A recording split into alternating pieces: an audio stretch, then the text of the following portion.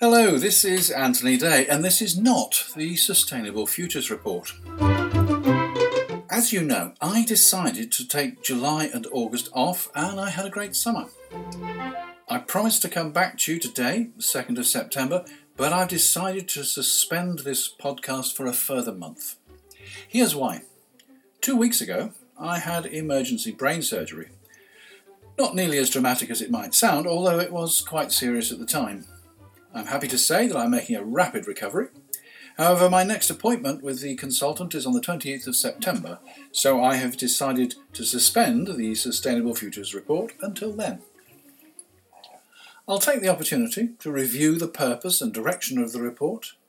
My aim has been to bring you topical news on issues relating to sustainability and also to report on new technologies which will help us to make the world more sustainable. I hope it's interesting and I hope it's valuable. Each episode is around 3,000 words each week, and with research, writing and recording it takes a day to a day and a half. I have readers and listeners all over the world, but to be perfectly frank, not an awful lot. I need to be sure that what I'm doing is useful. And of course, if you have any ideas of what you'd like to see included, please don't fail to contact me. mail@anthony-day.com. Of course, we had a busy summer on the political scene in the UK, with Brexit, a change of government, the abolition of the Department of Energy and Climate Change, questions over environmental policies, and a spat with the Chinese over the Hinkley C power station. Why start building it, given that nobody has yet been able to make this particular design work?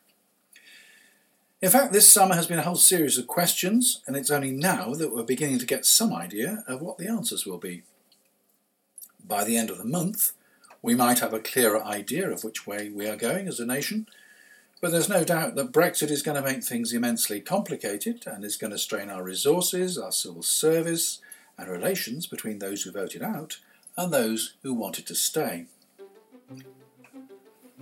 So that's it for the moment, probably the shortest Sustainable Futures report of all time. Do get in touch if you have some ideas of what I should include in future episodes. Do get in touch if you're an expert and would like to do an interview. The next Sustainable Futures report will appear on Friday the 7th of October. Hope all goes well for you until then. This is Anthony Day. As I explained, this has not been the Sustainable Futures report, but there will be another one in early October. Thanks for listening.